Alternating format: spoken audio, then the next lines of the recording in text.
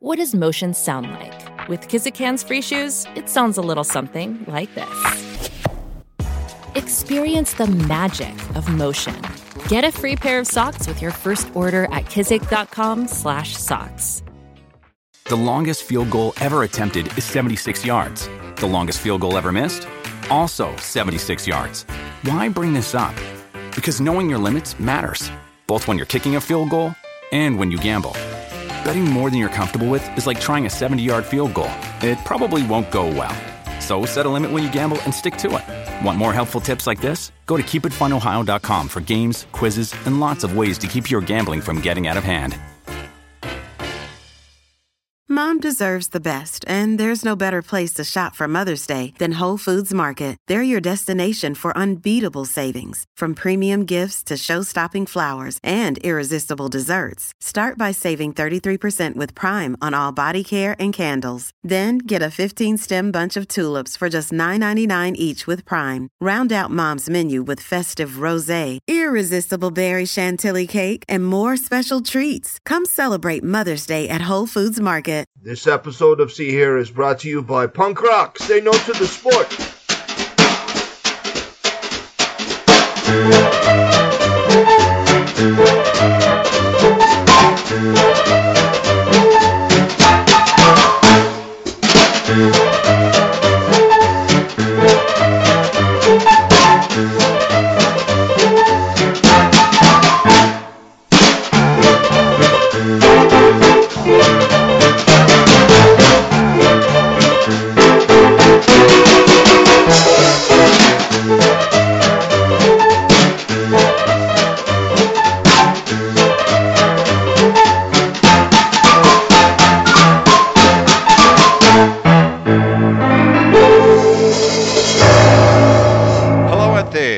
Listening to episode 43 of the See Here podcast.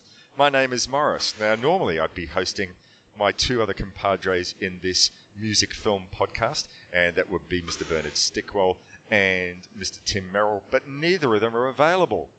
I don't know. I think it's a conspiracy. They're probably gone off to start a punk band without me. They haven't invited me because they don't think my chops are good enough. But what have I arranged? I have gone and arranged for a member of the community and a fellow who's been on the show before. We spoke about a punk-related film about 2 years ago, and that's Mr. Hank Hellman. Welcome back, Hank. Thank you very much. Very happy to be here again. It's marvellous. I think we might sort of start off like a side program. We go through every punk music film known to man. This will be our specialty. I mean, we've actually covered a few other punk films on the show, but I think in future you're my punk specialist. So you got it. We've decided to go with this time a film from 2013 called We Are the Best. And this is far from an obscure film. It wasn't a megaplex film either, so hopefully those of you out there listening might have seen this film out of Sweden. And we'll be back after listening to the trailer, which is all in Swedish. So if your Swedish is good, you're covered. If it's not, then just try to imagine what's going on. We'll come back in a couple of minutes and fill you in what our thoughts were. You're listening to See Here with me, Morris, and Hank over in Denmark.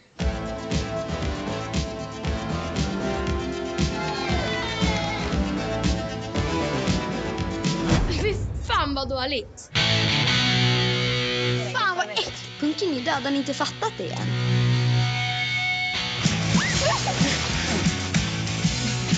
Grabbar, titta här. Snyggaste brudarna i stan. Fan vad kåt jag blir. Ska bara börja brinna och att de dog allihop. Men du vill fortfarande ha ett band på riktigt. Vi kan ju inte spela. Det kan vi visst.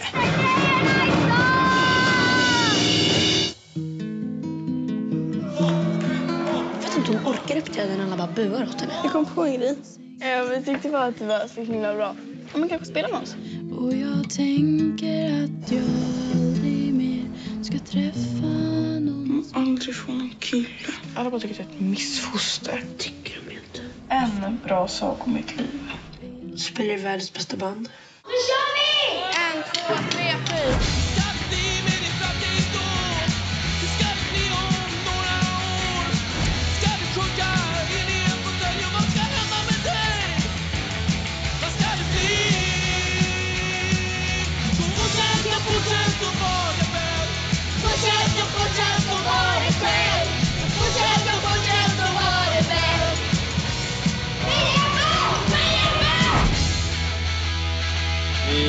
inte alls bäst, ni är sämst. Det är ju vi som är bäst. Vi är 3.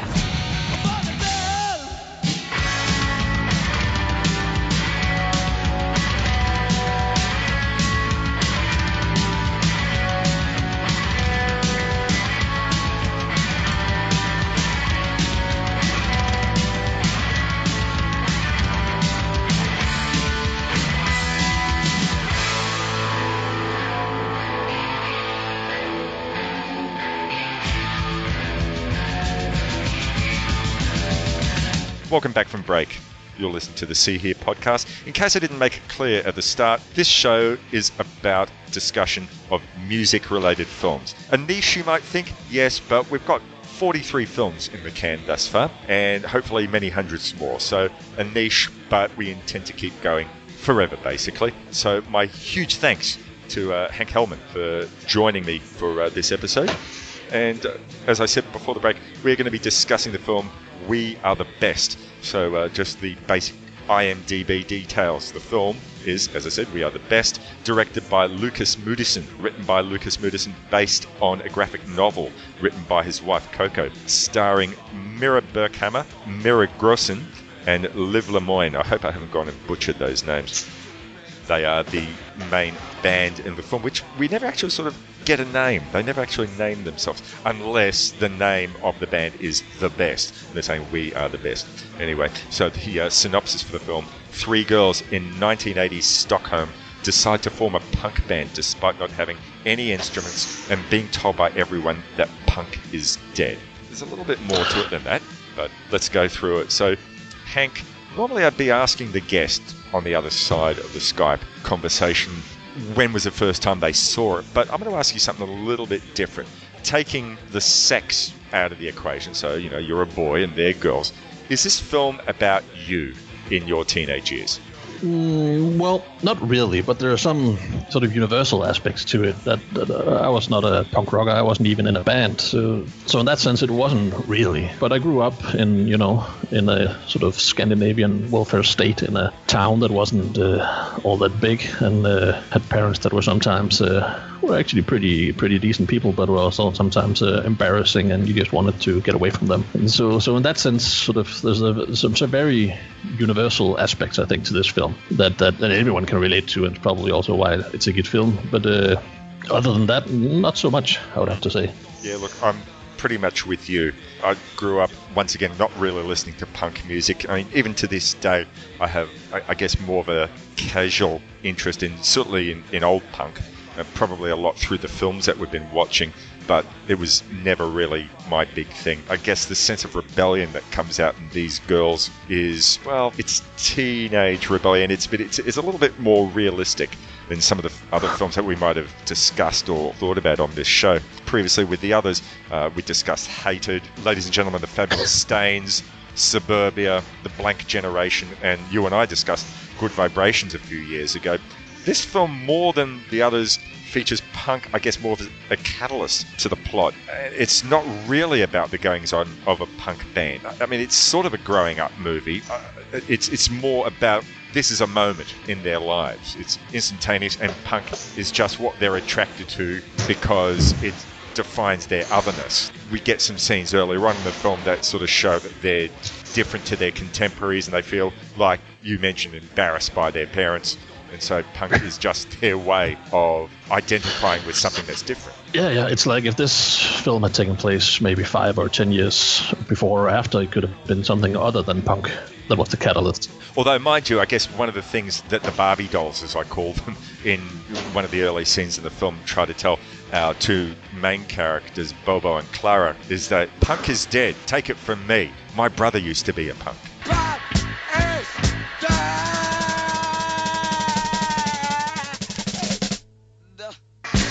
But I think that in interviews that I've seen with Lukas Moodysson, he said that this film, or rather the original story that his wife Coco had written, was in some ways autobiographical, and she sort of identified as a punk at that time. And I'm guessing that it was at the same time as this is set, or maybe even a little bit later. So punk is about rebelling against the common concept, I guess, is it not? So even if it's set in 1982, 1983, after the initial outburst of English and American punk, if it's supposedly about rebellion, then rebelling against the common concept. I like this.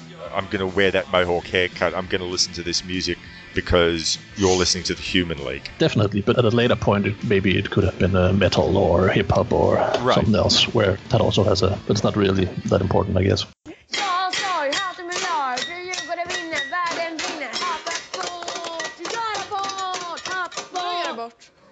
Vadå? Ja, men alltså, man gör ju abort på sporten liksom. Men det förstår man ju inte. Jag förstod inte det. I wanted to sort of talk a little bit about what I saw as a realistic approach to the filmmaking here. This could have easily been told a la The Wonder Years or Stand By Me many years after the fact. I remember when. Yeah. And it doesn't do that. That's really, in my opinion, to its credit. Absolutely. It doesn't try to romanticize it. It's not told from the parents' perspective, oh, the silly duffers, this is what they did, and they grew up along the way. It's just about these two girls, which becomes three, and it's very much told from their perspective, but it's not about that moment where they get good at their instruments, because they never do. They lose interest in stuff. It's all about the now, and that's, I guess, coming back to my original question to you, was this you? It was not even so much about the rebellion or whether you joined a band, but like other kids, did you take an interest in stuff and think that was the most important thing in the world for a time, only to find out that you get an interest in something else a month later? Well, sure. One of the things I like about the film is that, with a different approach, it could sort of have been misery porn, where these kids had terrible parents and they were abused and they were outsiders for that reason. And that's not the case. I mean, the parents are kind of a little bit absent in their life, but you don't ever get the impression that they're bad people or that these kids are being mistreated. It's just that they've sort of reached that point where they're sort of the world of the kids and the world of the parents, they sort of drift apart and they're not really that connected anymore.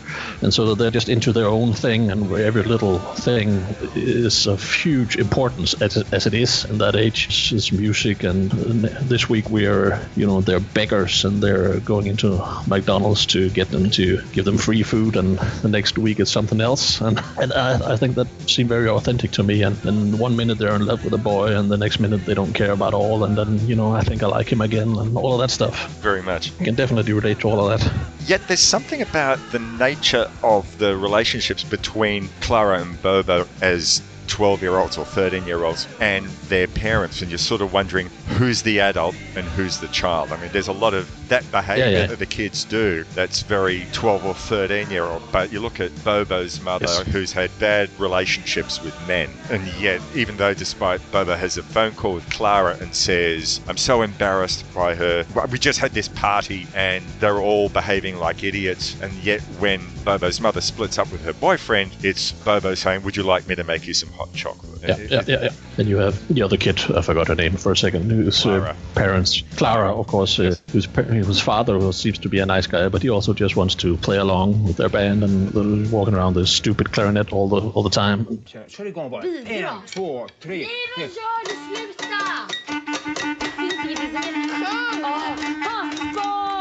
Svänger jättebra. Hata sport! Jag är skitbra på sport!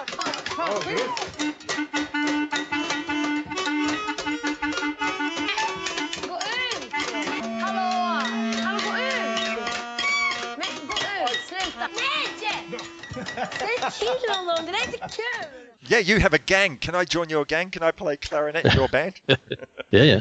But again, they're not bad people. They're just not. It's sort of in an era where the sort of authority of the parents has sort of disappeared, and they're not really connected to their kids' lives in a way. And when there is a parent like the third girl, Hedvig, who has sort of a Christian mother who tries to be a sort of authority figure, well, that doesn't really work out too well either.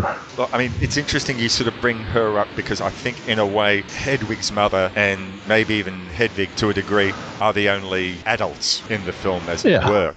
I mean, Hedvig, like the other two, is a 13-year-old, and she's interested in the stuff that the girls are, but she's not as flighty, and If they want to do something, okay, we'll do that. You don't want to do something else, okay, we'll do that. Yeah, and she's the thing. She's the sort of the girl that keeps the things, the whole operation on track. And when there's an important time to make sure that people don't go their separate ways, she's the one sort of the glue that keeps it all together. One important scene was one that sort of showed exactly that they are teenagers whose minds can drift, and also that, unlike in an American film, for example, where I'm passionate about making music, I'm going to do it, damn it. The music was just a byproduct of their rebellion, so they realize they don't have an electric guitar. They say, oh, well, you have to get yourself an electric guitar. How are we going to do that? Oh, well, we'll just go out into the street, we'll beg for money, then that'll help us get a guitar. And they use a whole bunch of excuses. Oh, my sister needs an operation. I need an electric guitar. I need to find my way home. And they work to varying degrees of success, and it's like the 1980s version of a Kickstarter, if you will. But the girls find that they don't get more than about $10 worth. Well, they could have either sulk and give up. They could gritted their teeth and said, well, we're going to try again, damn it. Or they could use the money that they did to go out and buy a sickening amount of chocolate and ice cream. Exactly.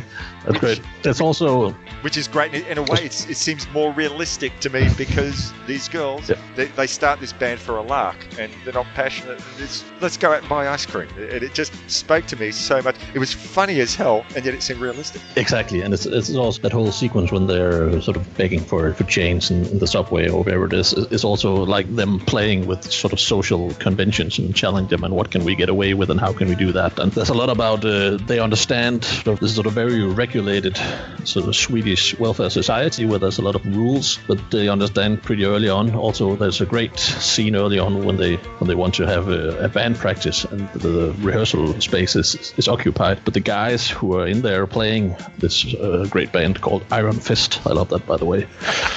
They forgot to fill out a form with their name, and so the girls, they just fill out so actually they do have a name, but I can't remember what it is. I think it's the prettiest girls in town or something, because they put in a name on that form at the beginning when they have to get the rehearsal space. And then there's these two guys who are overseeing this youth center or whatever it is, that rules are rules, and we fill out the form, so they have to give them the room, even though they know that they don't have a band and that they don't know how to play, and the others have been there a while. But rules are rules, and these girls are smart enough to understand the rules, and then you can manipulate them a little bit. And then sort of all these grown-ups, well, those are the rules, so well, you're right. I thought it was pretty funny. Yep, Clara and Bobo are very keen manipulators. I love those two guys who run this youth center, and for the kids. One of my favorite thing about the movie, they're great. Så vi tänkte vi tar det temat i alla fall. Så alltså vi bara improviserar. Vi visar lite vad vi... Ett exempel hur man kan bygga upp låten. Alltid bra en extra stock någonstans om man tappar mitt i spelet. Vi kan göra extra hål i de här, så om det skulle bli för långt ner. Så kommer det upp lite. Sitsen sitter rätt, hi-haten står rätt och allt. Jag kommer köra rätt enkla ackord som jag kommer lära ut sen. Det är... Här är E, A, G och D. Så. Så. Du känner att det svänger lite? Ja. En, två. Så, en gång till. Okej. En, två.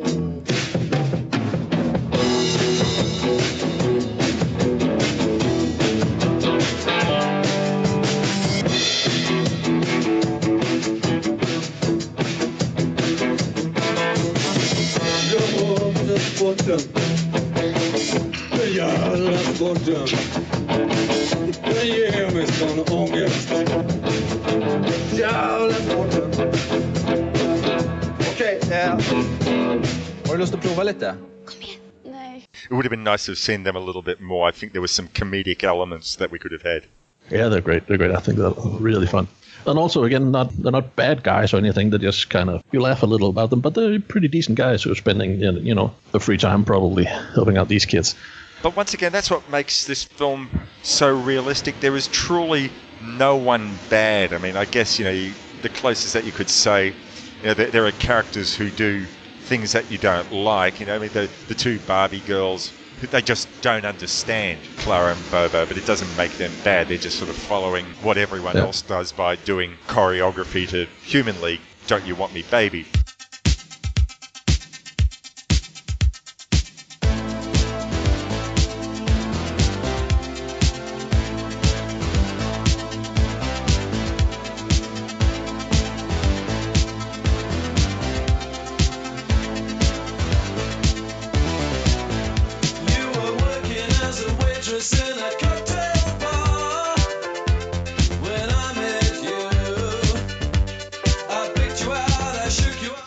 That's pretty good.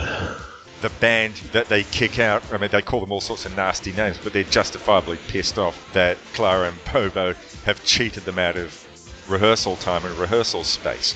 Oh yeah, out of boredom more than anything. Right.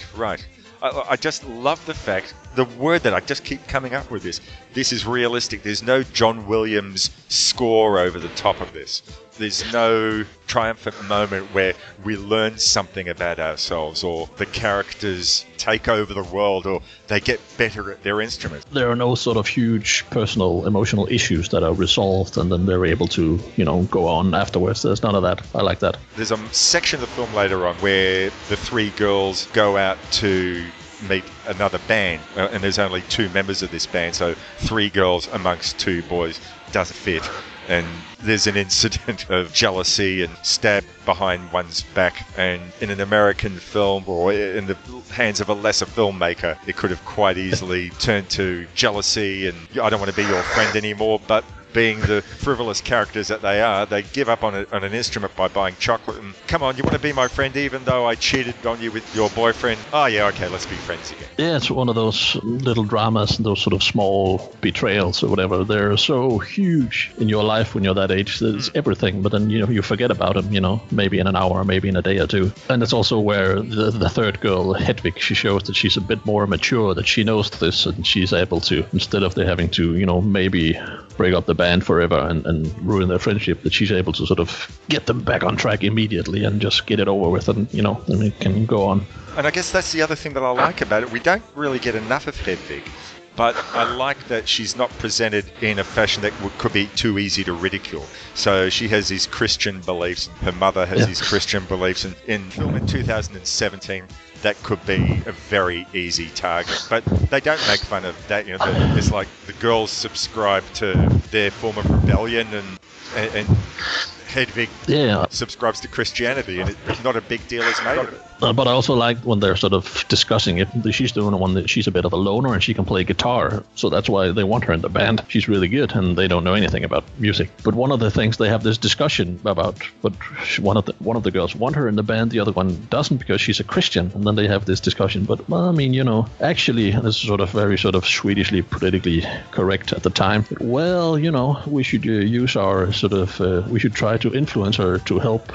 She's sort of a victim of this evil Christianity. We should try to help her, and then if she still wants to be a Christian, well, we'll kick her out. You gotta love logic like that, right? That's pretty great. Just it's a point you've already made it, but I would like to reiterate it. When I love the situation where they spend all their hard-earned money on chocolate, and there's a few of these scenes that remind you that these are actually small children. There's also Bobo. She cuts her hand at one point, and she thinks she's going to die, and it's very sort of, and she's just crying. She just turns into in front of your eyes. It's just a very sort of small girl, and they help her out, and it's very nice. And so I think it's very important that there are these couple of scenes just to remind you that these aren't in their late teens, but these are actually young children.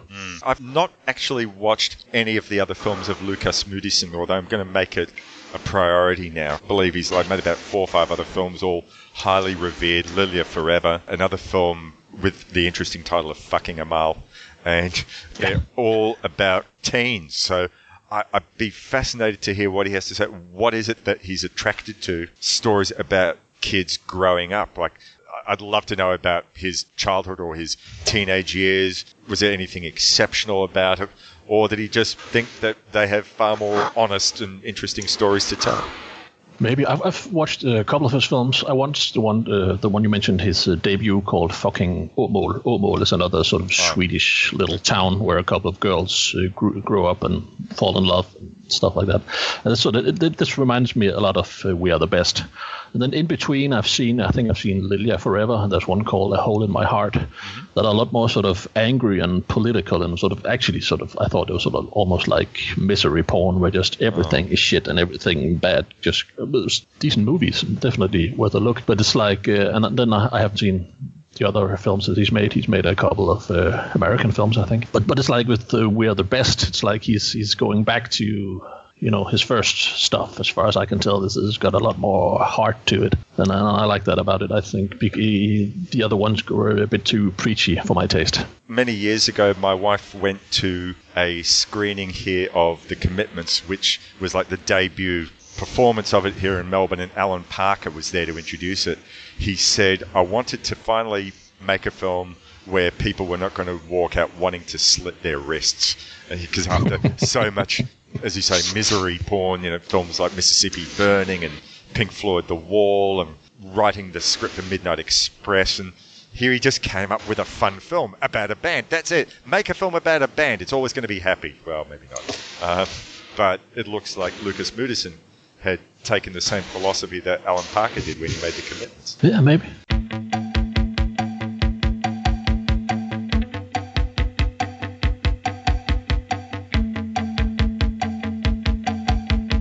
Let's talk about the song, because really the girls only come up with one song. It's the focus of the film. They never attempt to learn another one. I mean, they barely learn how to play this one, but it's called Hate the Sport, and they adapt it very interestingly in the final scene of the film. Well, it's quite easily adaptable, so that's a good thing, I guess.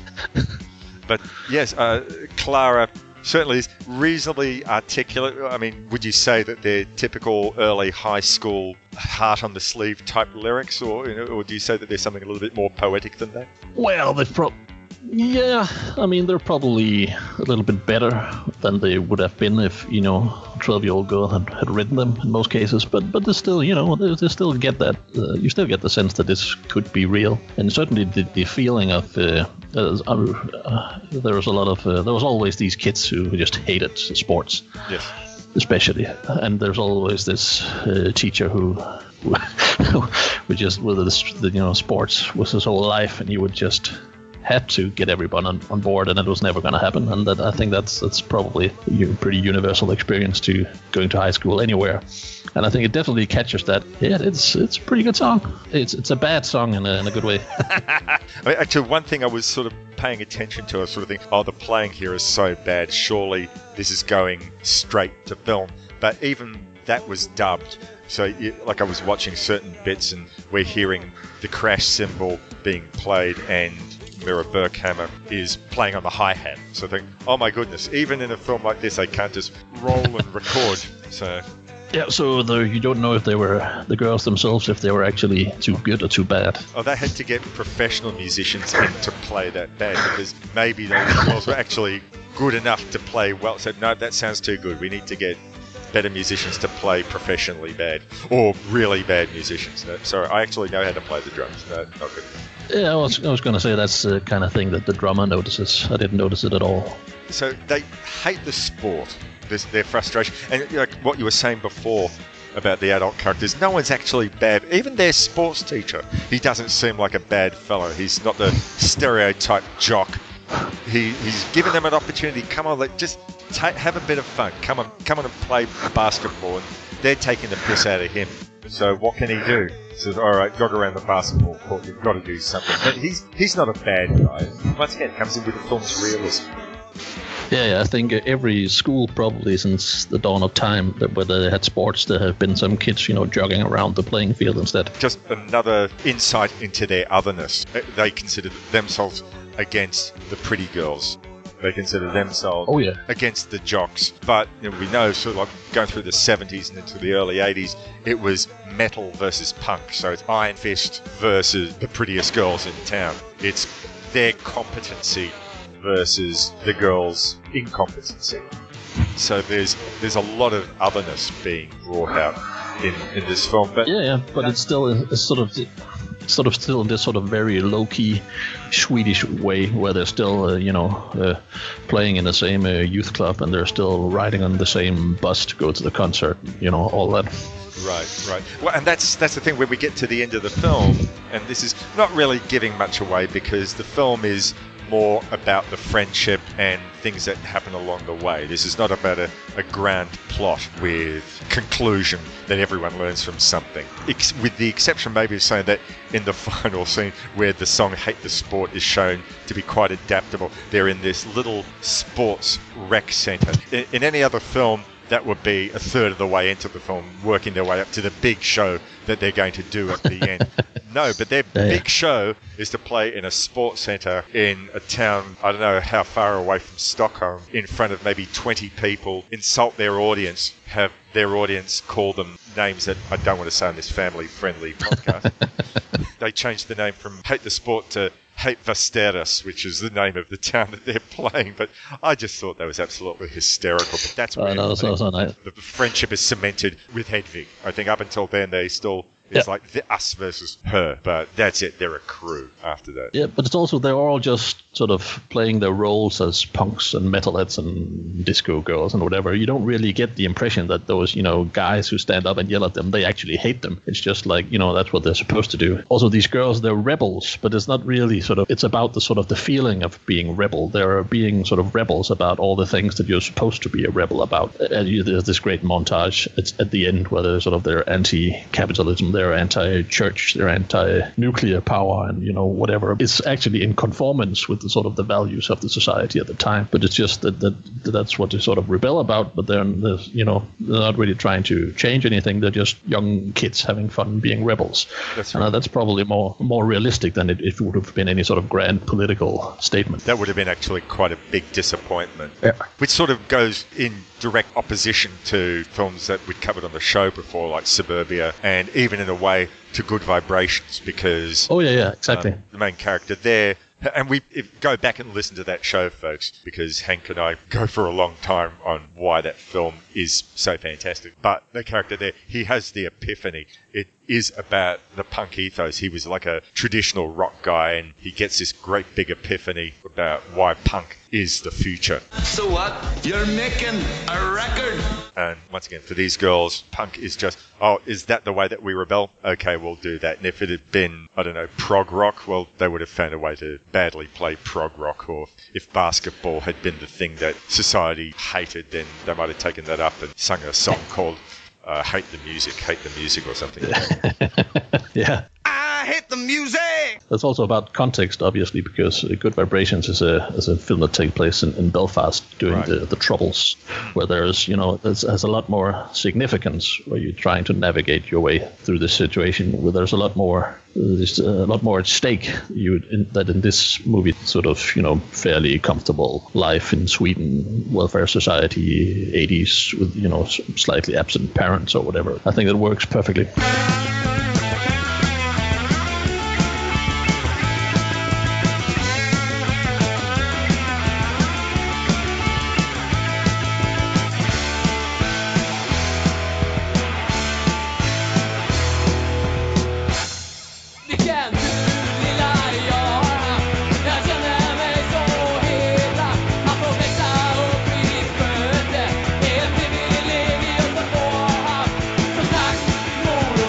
An interesting thing, like at the very beginning of the film, there's a song. Now, I looked this up because I wasn't familiar, but it was Ebba Grön. I think I've got that correct, with a song called Sweden, Sweden.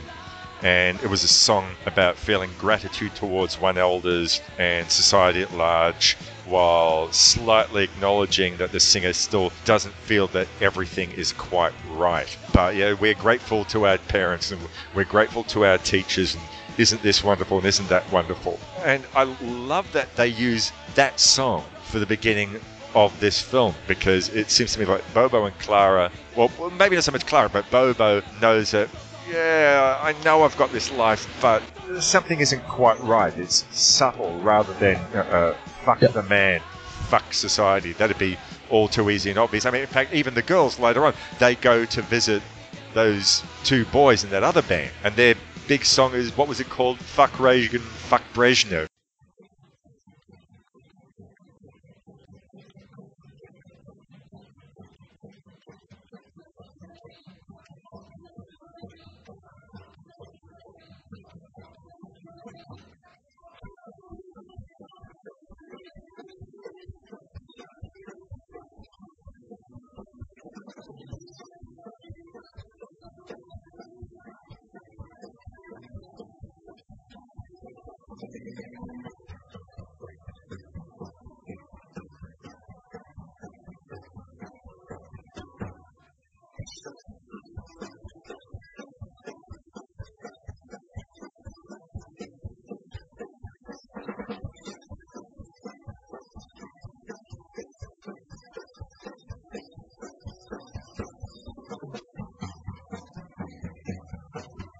Brezhnev has been dead for months.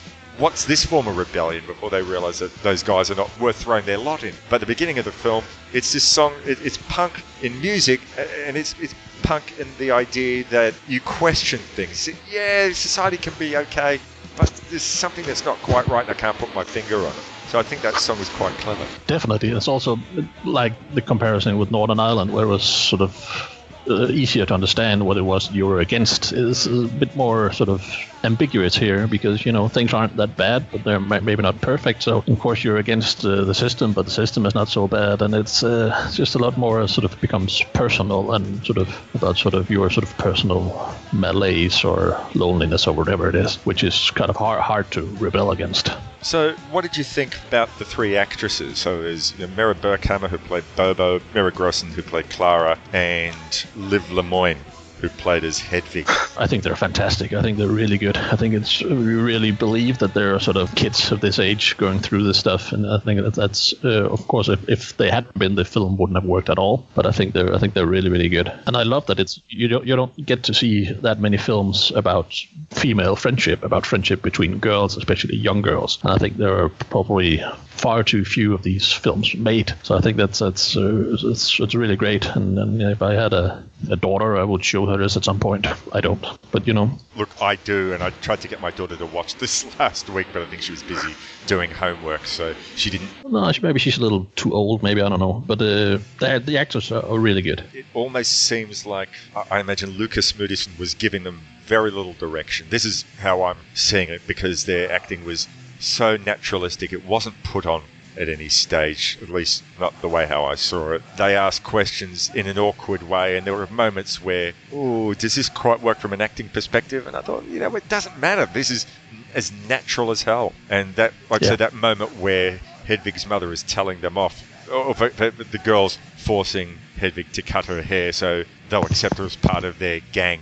And you get this sheepish look out of Clara where she gets this passive-aggressive thing of, oh, yeah, we did the bad thing, but, really, did we do the wrong thing? Really? She's dipping her toe in the water to see whether, how much she can get away with.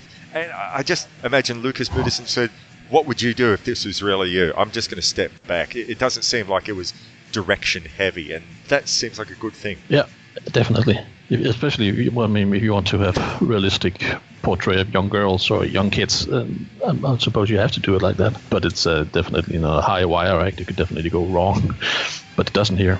You wonder whether those girls had been to local acting classes, theatre groups, or the like. I'd almost be hoping that this was the first thing that they'd ever done. I have no idea.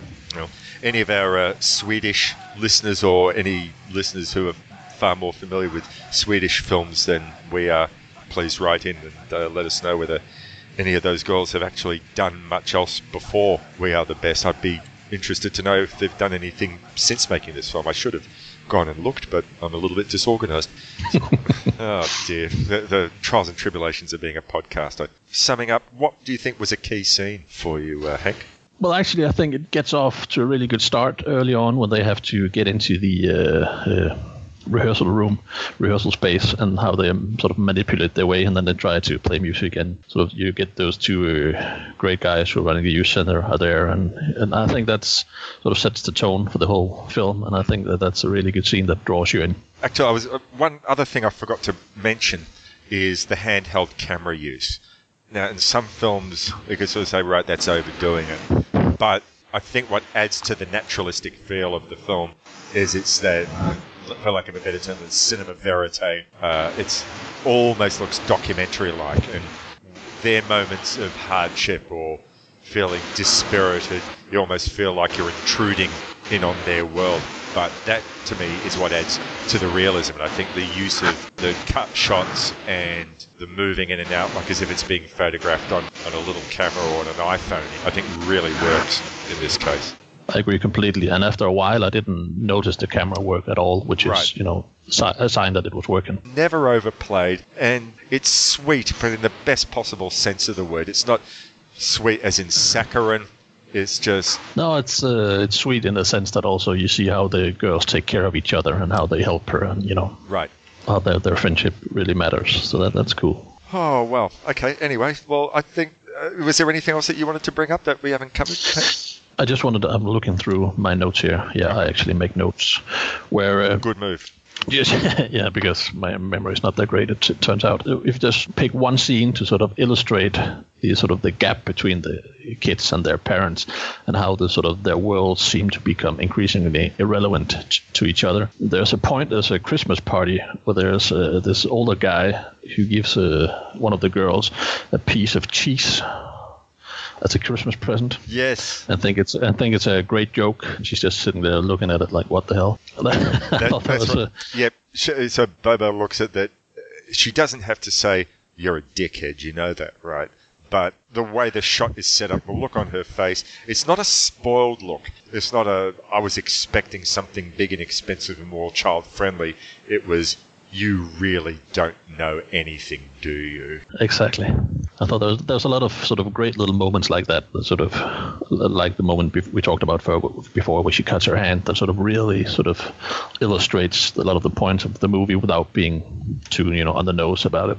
I think I have to go back and search out not just Lukas Moodysson's earlier filmography, which I understand and respect is going to be considerably different to this, but I also want to find his wife's graphic novel, which the film was adapted from, and Lucas actually went and said that he took it apart and completely disrespected it so he could create something different. I'd love to know how she approached the relationship between the kids, what was different, and if there was something that was more cinematic in the telling of the story here. I'd really love to know. I don't suspect that should be too hard to track down. All right, look, well, thank you so very much, Hank, because if I was just talking to a microphone, this would have been a very, very boring podcast. I know that there are some experts like Terry Frost who can every week in, week out, do the solo podcasting thing.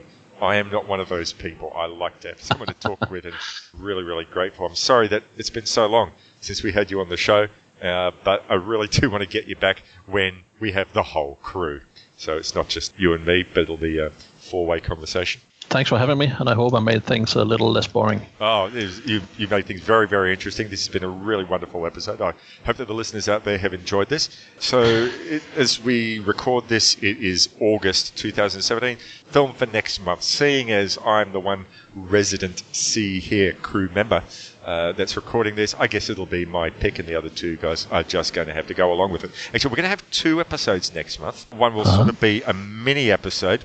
I found out about a film that was made in my hometown of Melbourne. It's a short film, only 20 minutes, but I was so excited about this and want to talk about this. I'll be speaking with the director of this film. Going back a little bit for those of you outside of Melbourne, or at least outside of Australia, there's an incredible singer-songwriter.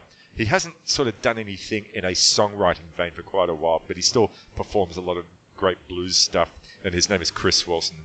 I did an interview with him on a recent episode of Love That Album podcast, but I found out that there's a Melbourne filmmaker called Chris Franklin, and he makes short films about local musicians, which I found that very, very exciting, and he's just kind of made a short film called Chris Wilson's Live at the Continental. Now, if you come from Melbourne, you know that Chris Wilson had made an album with his guitar player Shane O'Mara and a pianist, Jack Saralat, called Live at the Continental Cafe, which was around in Paran in Melbourne back in the mid-90s, sadly no longer with us, unfortunately.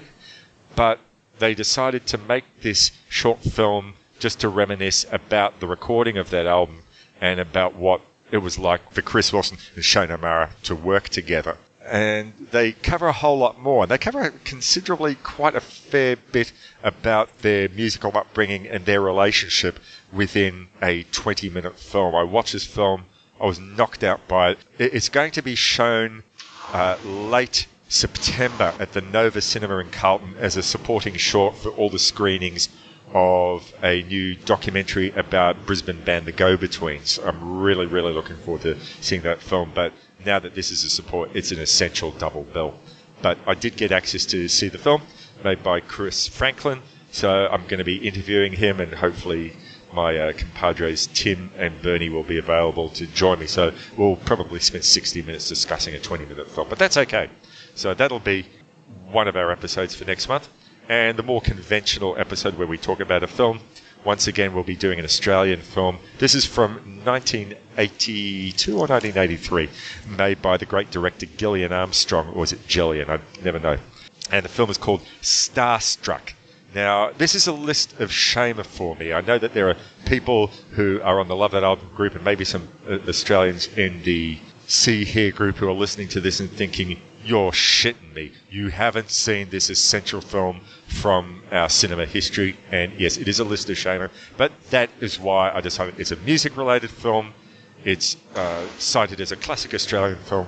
Well, I had to do my civic, filmic and Australian duty by bringing this film into the discussion. So next month's two films will be Chris Olsen's Live at the Continental on one episode and Starstruck as the main episode for the month. So hope you can join us. Hope you find that interesting. And even if you haven't seen either of these films, please enjoy it. Please join us. We'll have some interesting discussion. So a little bit of housekeeping. If you want to write to us, you can send an email at seeherepodcast@gmail.com.